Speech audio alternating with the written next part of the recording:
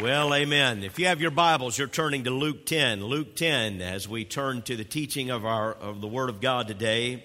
Luke 10. We have been this month of missions walking through the first 20 verses of Luke 10. And if you have been with us, you know we have learned from this passage. This is a passage in which Jesus commissions. He has 70 people, or 72. There's a textual variance, but he has 70 people, and he sends them out. It amounts to kind of a short-term mission project. He sends them out ahead of him, and he tells them to announce that the kingdom of God has come, to heal the sick. He sends them out.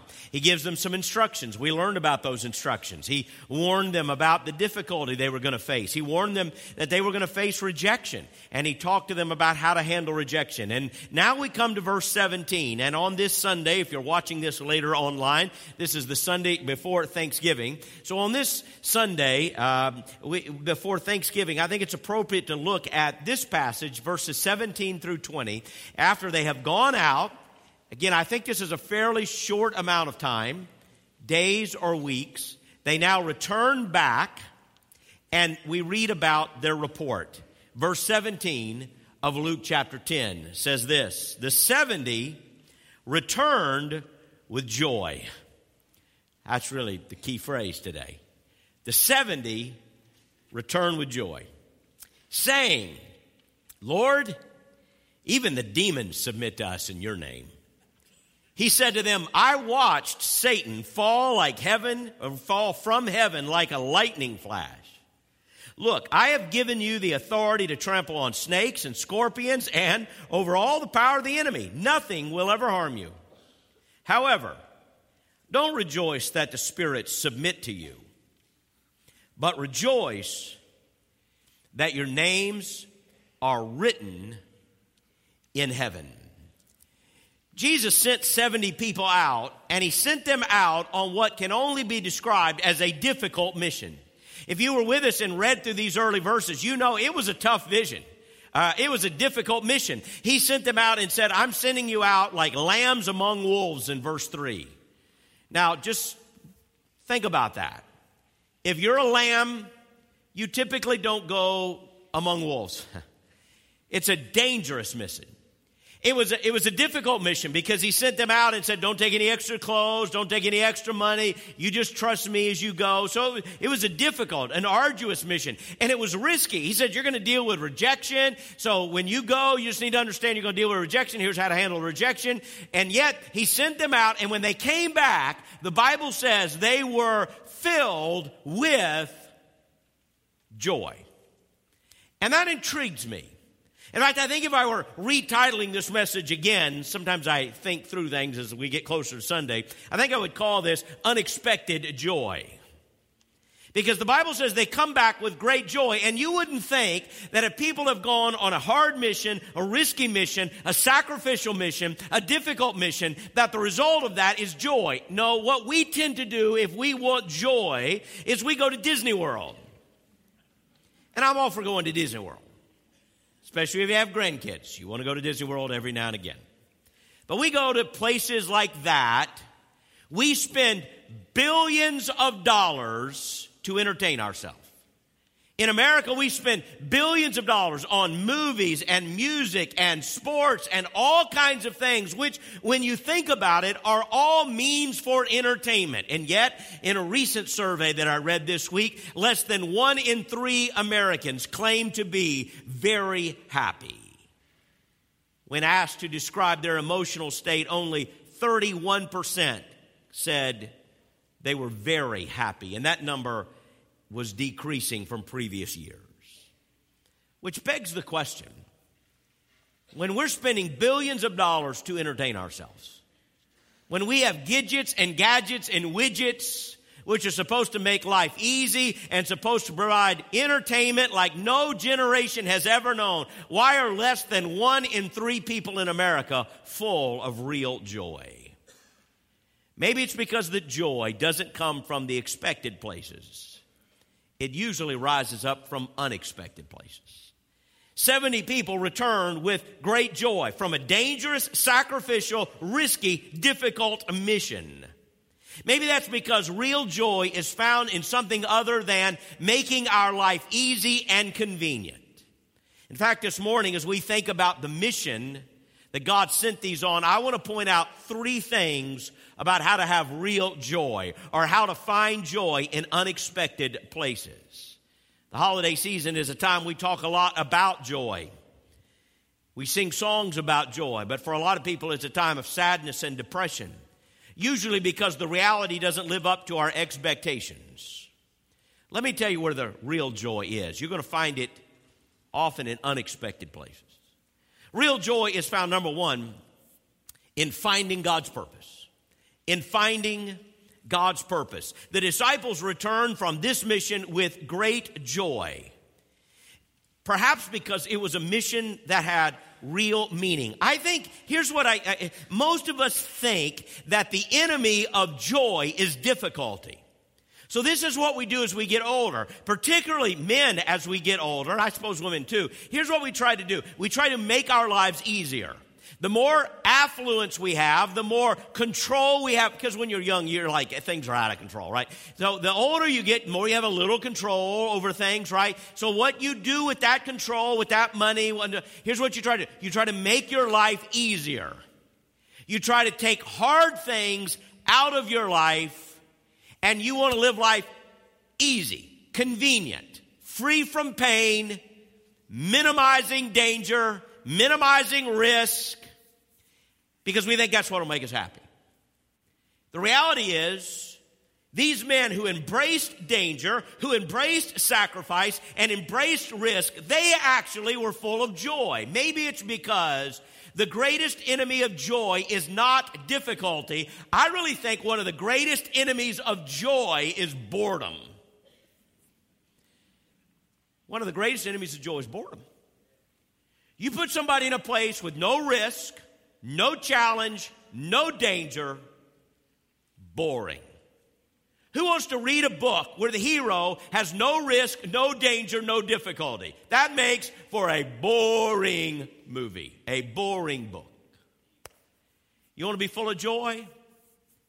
Find a purpose bigger than you are. You probably have heard the study of, lots of preachers and writers have referred to this, where a guy did an experiment with rats. He put rats in a cage. You've heard this study, and they had 2 levers. One lever was for food and water. The other lever is for morphine. They would become high. And what they found is that the rats, sadly, would go to the morphine lever, which activates the pleasure centers of the brain, and they would go back to it over and over again until they would pass out from exhaustion and even starve themselves to death. They would become so addicted, they would destroy their lives, which is a sad conclusion and a mirror of what many people do in humanity. Well, there was a Canadian researcher who had heard that and had read about that. His name was Bruce Alexander. And he thought to himself that maybe one of the reasons the rats got addicted to morphine was maybe they were bored. He said, quote, "If I was stuck in a cage with nothing to do, I'd get high too." I didn't say that, he did. So this man decided to do another experiment. He built an elaborate rat park. I mean, it was large, intricate, brightly painted, heavily padded, with lots of rats to let rats do what rats like to do. They had room to socialize. They had rooms to mate, to have families, to make friends, to have little rat parties, whatever rats do when they hang out and have a good time. He put half the rats in a normal cage, giving them access to food and water and morphine, and he put another half of the rats in a large, elaborate rat park. What he discovered was that the rats in the cage got addicted while the rats in the park stayed away. Specifically, even the rats in the park that got addicted to the morphine, He left them in there 57 days. When he took those rats out after they had already been addicted and put them in the rat park, many of them who had been addicted suddenly stayed away from the drugs. They went through voluntary detox. His conclusion is that when our lives are filled with beauty and purpose, we are able to resist the things that destroy us. Now, that illustration needs a spiritual component to be sure, but I think there is amazing truth there. And that is that when our lives are empty and devoid of a great meaning and a great purpose and a great challenge, we tend to drift toward the baser elements, to things that give us a temporary high that inevitably become things that are very destructive in our life. But when our lives are full of meaning and challenge and beauty and purpose, it is far easier to say no to those things which would destroy us. We spend billions of dollars to amuse ourselves. Do you know what the word amusement means? We go to amusement parks. The word amusement means to divert from serious business, end quote. The primary meaning when it first arose in the 16th and 17th century was to deceive or cheat someone by first occupying their attention. You would amuse somebody by distracting them in order to deceive or cheat them. I'm all for going to the amusement park. I'm all for buying the mouse ears. But I'm telling you, if you think that entertainment or amusement is going to fill your life with joy, you are flat out wrong. You're going to come home bored and broke. The Scientific American said, easily, and I'm quoting, easily bored people are at higher risk for depression, anxiety, drug addiction, alcoholism, gambling, eating disorders, hostility, anger, poor social skills, bad grade, and low work performance. Just about everything but bad breath. So you want to know what the antidote to boredom is? Significance. Meaning. Do something that has purpose. And of course, following Christ and serving Him is the greatest purpose of all. So let me give you a specific prescription for dealing with your boredom. Go on a mission trip. Take this little insert and really look at it. Instead of taking a year or a week next year, spending thousands of dollars to amuse yourself somewhere. And listen, I get everyone needs a vacation. I take time. Everybody needs to. I understand. I get that. But can I tell you, instead of spending your priority to amuse yourself and entertain yourself, what if you took a week and said, let me take on a big challenge. Let me make a sacrifice. Let me risk. Let me get out on the edge. That's why we do these trips. So, do you like to build stuff, fix stuff? We've got trips going to Brazil. We've got 5 trips next year going to Brazil. Guatemala, where our team just got back last night. Are you interested in children's ministry like VBS, camps, evangelism? We've got trips to Uganda, Brazil, Guatemala, Russia, Mozambique next year. Interested in church planting or training leaders? We can use you in Uganda, Mozambique, Brazil, Guatemala, India, Russia, Thailand. Interested in medical missions like our team that got back last night from Guatemala? We'll be sending teams to Guatemala, Brazil, Mozambique.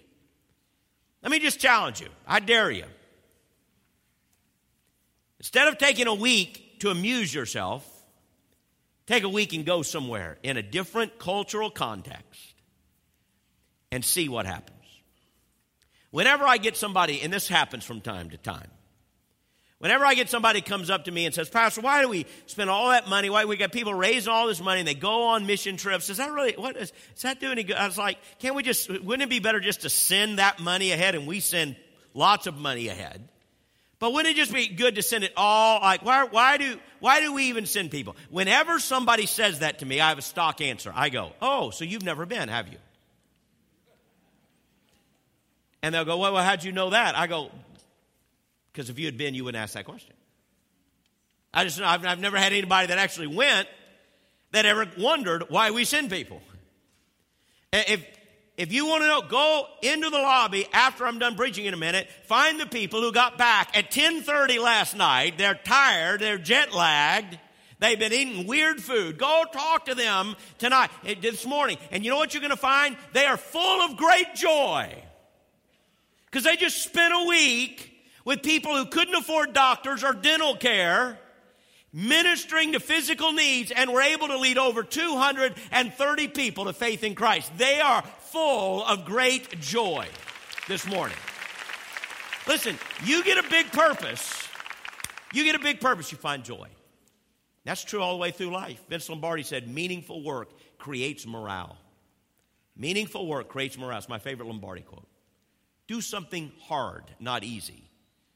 Take a risk. Don't play it safe. Do something big, not something small. Find great joy. Number 2, witness God's power. Very quickly, and I wish I had lots of time to dig into this, but look at when they come back. This is really cool. The 70 return with joy. You look at verse 17. They come back, and here's their response. Lord, even the demons submit to us in your name. Now here's what's interesting. They seem genuinely surprised by that, don't they? Even the demons. When you look at Jesus' instruction to these 70, he said nothing about casting out demons. Might not be significant, but it might be. He specifically told them to go announce that the kingdom of God was there and to heal the sick. That's what he gifted them to do, sent them out. Now, in chapter 9, when he sent the 12 out, he did mention healing and casting out demons. So he sends these 70 out, and they come back, and the way I read this is this. They are genuinely stunned. They went out with a specific commission from the Lord. They didn't go out intending to do this. This wasn't some sensationalistic show. They weren't playing games with people. They went out to announce the gospel, to use the gifts that God had given them to heal people. They went out and they were stunned to find that as they went out preaching the gospel and doing exactly what Jesus told them to do. They weren't getting all focused on demons. They weren't like trying to talk to demons. They just went out and did what Jesus told them to do. And as they went out and did exactly what Jesus told them to do, wow! Even the demons submitted to them. They were the most surprised. They came back. It's like they come back to Jesus. Can you believe it? Can you say to Jesus, can you believe that? Of course he knows it. But they're like, we couldn't believe it. We couldn't believe it. We went out and did what you told us to do. And we saw demonic power in people's lives broken. I mean, we saw people we couldn't explain the bondage they were under. And as we just gave, they didn't have anything. It was in the name of Jesus.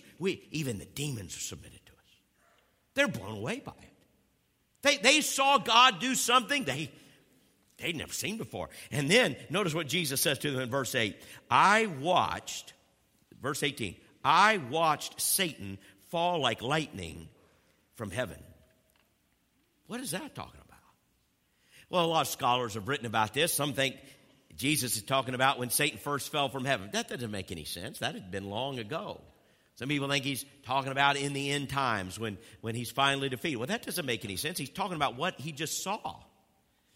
I think what he's saying is this. As you guys went out and you preached the gospel and you did what I told you to do, you went out there. You know what I saw? Jesus saw something in the spiritual realm. He said, I saw Satan fall like heaven from lightning. Now, how does lightning fall from heaven? It's a metaphor. It's not saying Satan was in heaven.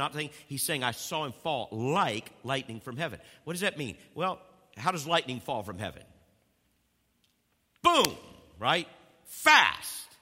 Like, pow, it's over. Yeah, I mean, it's not little by, it's not incremental. It's like, pow, he fell. Jesus says, you guys went out there. Here's what, you went out in my name. You did what I told you to do. You preached, you prayed over people, and they were healed. And God, he said, let me tell you what I saw. Let me tell you what I saw. I saw Satan, and he had this. You went in that village, and you preached, and that young person, that 14-year-old got saved. You know what I saw when that 14-year-old boy got saved? I saw, boom, Satan just lost him. He had his grips on him, and boom, he just fell from heaven. He lost his power. Because you went out and did what I told you to do. Folks, that's what missions is. That's what evangelism, you know what missions is? Missions is rescuing people from the grasp of demons. That's what missions is. It's rescuing people from the grasp of demons. We are the instruments of the Lord by which the power of darkness is crushed. God works through us. And if you want to see God do something big, then go do something big for God. You're not going to see God's power working in your life sitting on your recliner.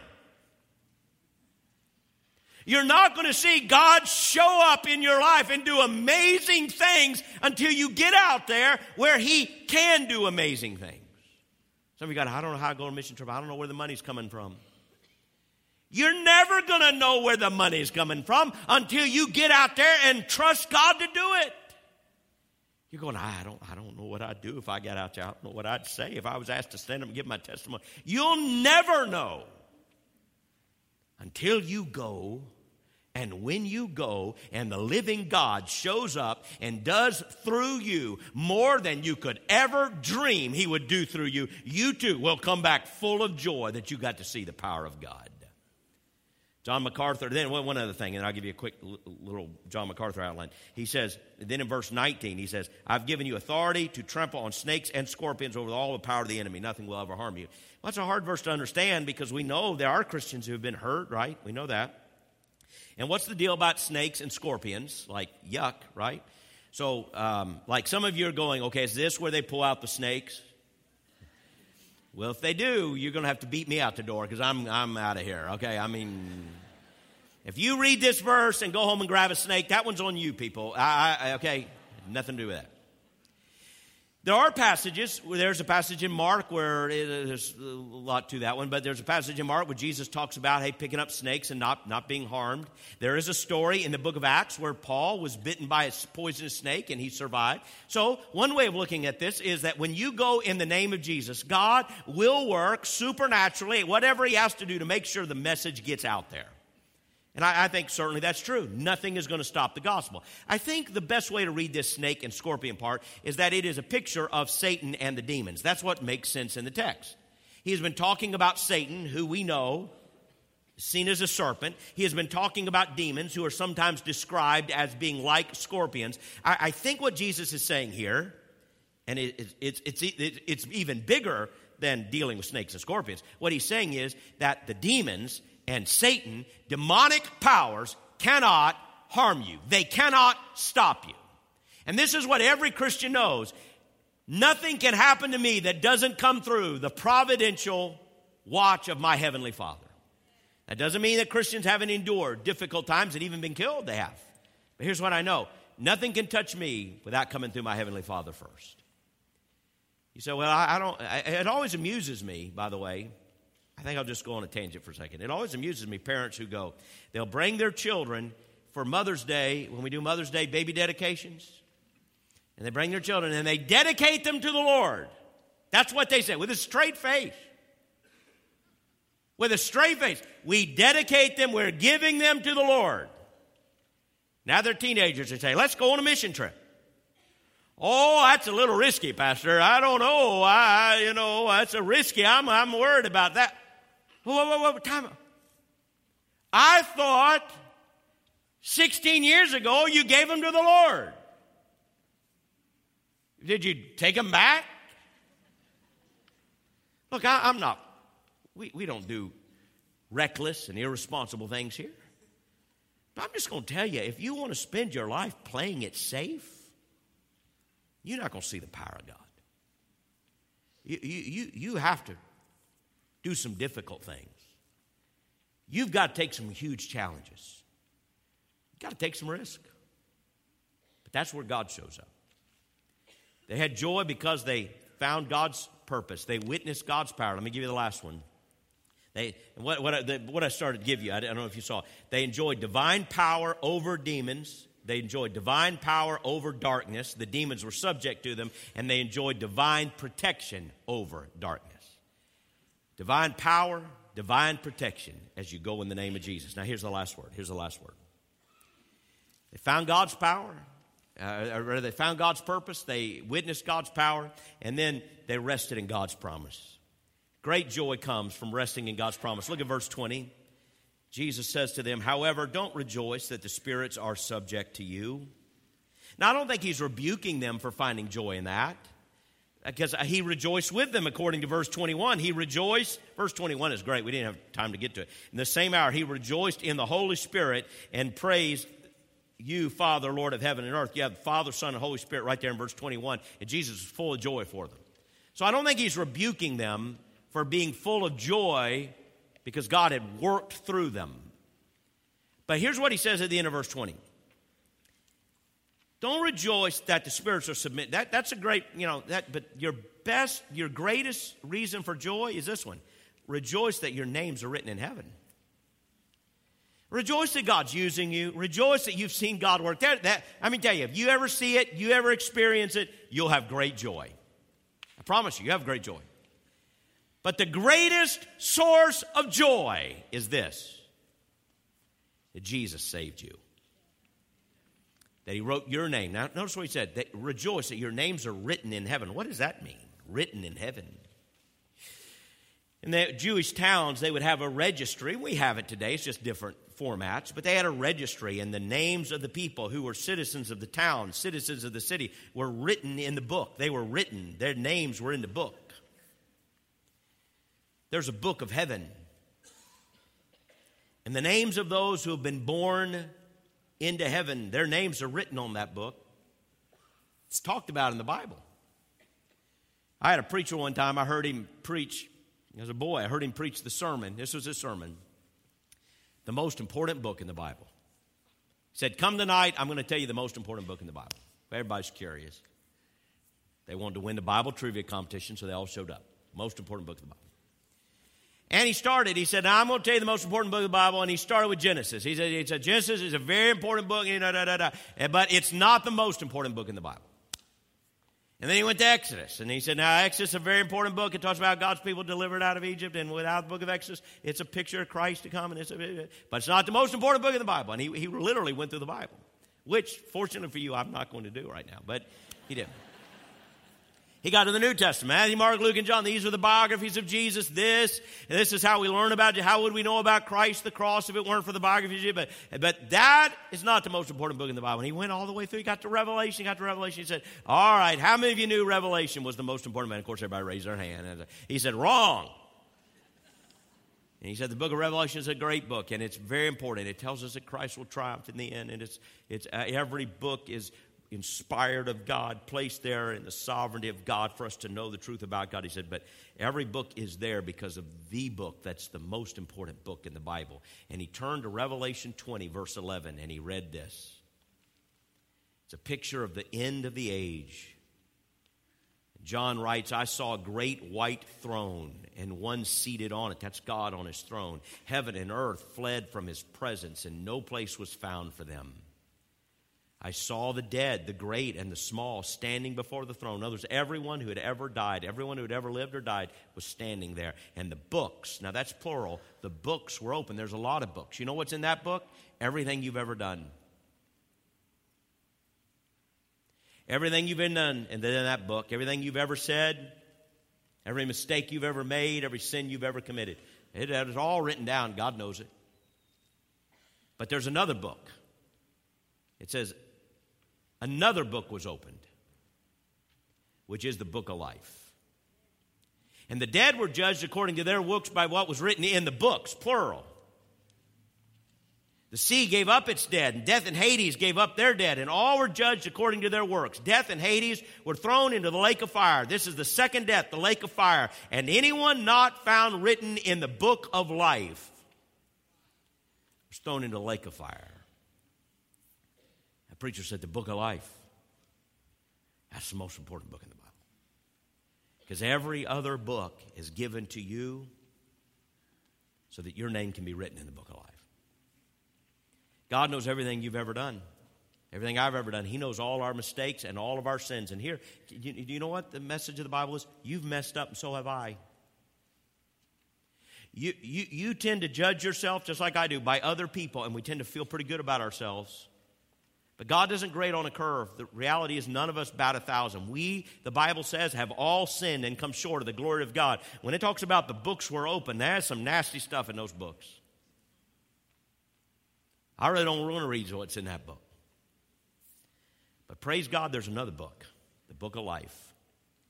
Because the Bible says that God sent his one and only Son, Jesus, to die on a cross in our place for our sin. He took all of our guilt and he sacrificed it himself on our behalf. And he was buried, and Jesus Christ rose again the third day, and he reigns in heaven and will one day return. And this is what the Bible says, that the wages of sin is death, but the free gift of God is eternal life in Jesus Christ our Lord. So that when I admit my sin and I ask God to forgive me of my sin, and by placing my faith, my confidence, my hope in the Lord Jesus Christ to save me, the Bible says it's as if in that moment I am justified before God. I am made right before God. He takes my name and he writes it in a book. The book of life. So I have one question. This is the Sunday before Thanksgiving. Everyone here knows that if you're watching online. I don't know when you're watching this. But here's what I want to ask you. Is your name in the book? There's a book in heaven. Guess it's a literal book. You could open it up and read the names that are written in the book of life. So here's my question. If we could get that book right here in Clearwater, Florida, and open it up today, is your name in the book? Is your name in there? Have you ever been forgiven for your sin, placed your faith in Christ, known that he saved you? You say, well, don't. Well, I hope so. I think so. I was like, I'm not asking you what you're hoping in. I'm not asking you what you're working on. No. Well, I'm working on. I'm not interested in what you're working on. That's another question. I want to know just one thing. Not what you're working on, not what you're hoping in, not what you wish. Here's what I want to know. I want to know, is your name in the book? That's what I want to know. Is your name in that book today? Because the day will come when you will stand before God, and so will I. And there's one or two books. One book that says this is all the stuff I've done. Or there's another book that says I am forgiven, I have been redeemed, I am saved through Jesus Christ. My name's in that book. Now listen. You want your name in that book, the book of life. Have you ever let Jesus Christ write your name in that book? Because if you do, that is the greatest reason for joy. If you understood what that means, what God saves you from, and what he promises for your future, it trumps everything else. And it is the source of all of our joys. I want you to pray with me this morning. Every head's bowed and your eyes closed. I want to ask you a question. I do this a little different than I do Sunday by Sunday, so listen very, very close. Is your name written in that book today? Because you will stand before that throne one day, and so will I. I'm asking, is your name in the book? As we're just praying, heads bowed, eyes closed, and this isn't online, this isn't on the internet, they're zooming right in on me. This isn't a crowd shot, it's just zooming right in on me. Here's what I want to ask you this morning. Is your name in that book? How many of you sitting here today with heads bowed, eyes closed would say, Pastor, I know, not because I deserve it, not because I've earned it, I know that by God's grace, he's written my name in that book. Would you just raise your hand, lift it up right down? I believe with all my heart my name's in that book. Thank you. Just put your hand up now. Now, if you couldn't raise your hand then, because maybe you didn't know or whatever, I'm not even going to ask you to raise your hand. I'm not going to ask you to do anything. I want to ask you, would you like to know? Would you like to be in that book? Would you like to know that God has forgiven you and put your name in the book of life? The Bible says if we confess our sin, he's faithful and just, will forgive us. The Bible says whoever calls on the name of the Lord will be saved. That if we confess with our mouth that Jesus is the Lord and believe in our heart God raised him from the dead, you will be rescued, saved. If you've never prayed that prayer, asking Christ to forgive you, maybe this morning, even today, you'd like to do that. You didn't raise your hand a moment ago. You don't know, but maybe you would cry out to the Lord today. Lord God, I believe that you are real, and I admit that I have sinned against you. Lord, you know my sins. And I believe that Jesus Christ came and died in my place on the cross, that he was buried and raised from the dead, and he is the Lord of all. And today, I ask you to forgive me. I ask you to clean me and make me your child. Write my name in your book. I want to follow you, and I want to serve you from now on. And if you prayed that prayer today, or you'd like to talk to somebody about what that means, when this service is over, we'll have pastors right here at the front. As others are leaving, there'll be pastors here at the front. Some of our pastors here, make sure we have enough pastors here at the front. You'll come. They'll be here. We'd love to pray with you. We'd love to encourage you, answer a question. Come tell one of these pastors, I prayed that prayer with Pastor Willie. My name's in the book. Lord God, thank you for the joy that comes from you. You're the source of all of our joy, not our amusements, our entertainments. Those are blessings in their place. But you are the source of all joy. May we find our joy in your purpose. May we find our joy by witnessing your power. May we find our joy resting in your promise that you have saved us and we are yours. For this is our prayer. We pray this in Jesus' name. Amen. The grave could not ignore it when all of heaven's roaring. Hell, where is your victory? Death, where is your sting? The world could not ignore it when all the saints are roaring. Hell, where is your victory? Death, where is your sting?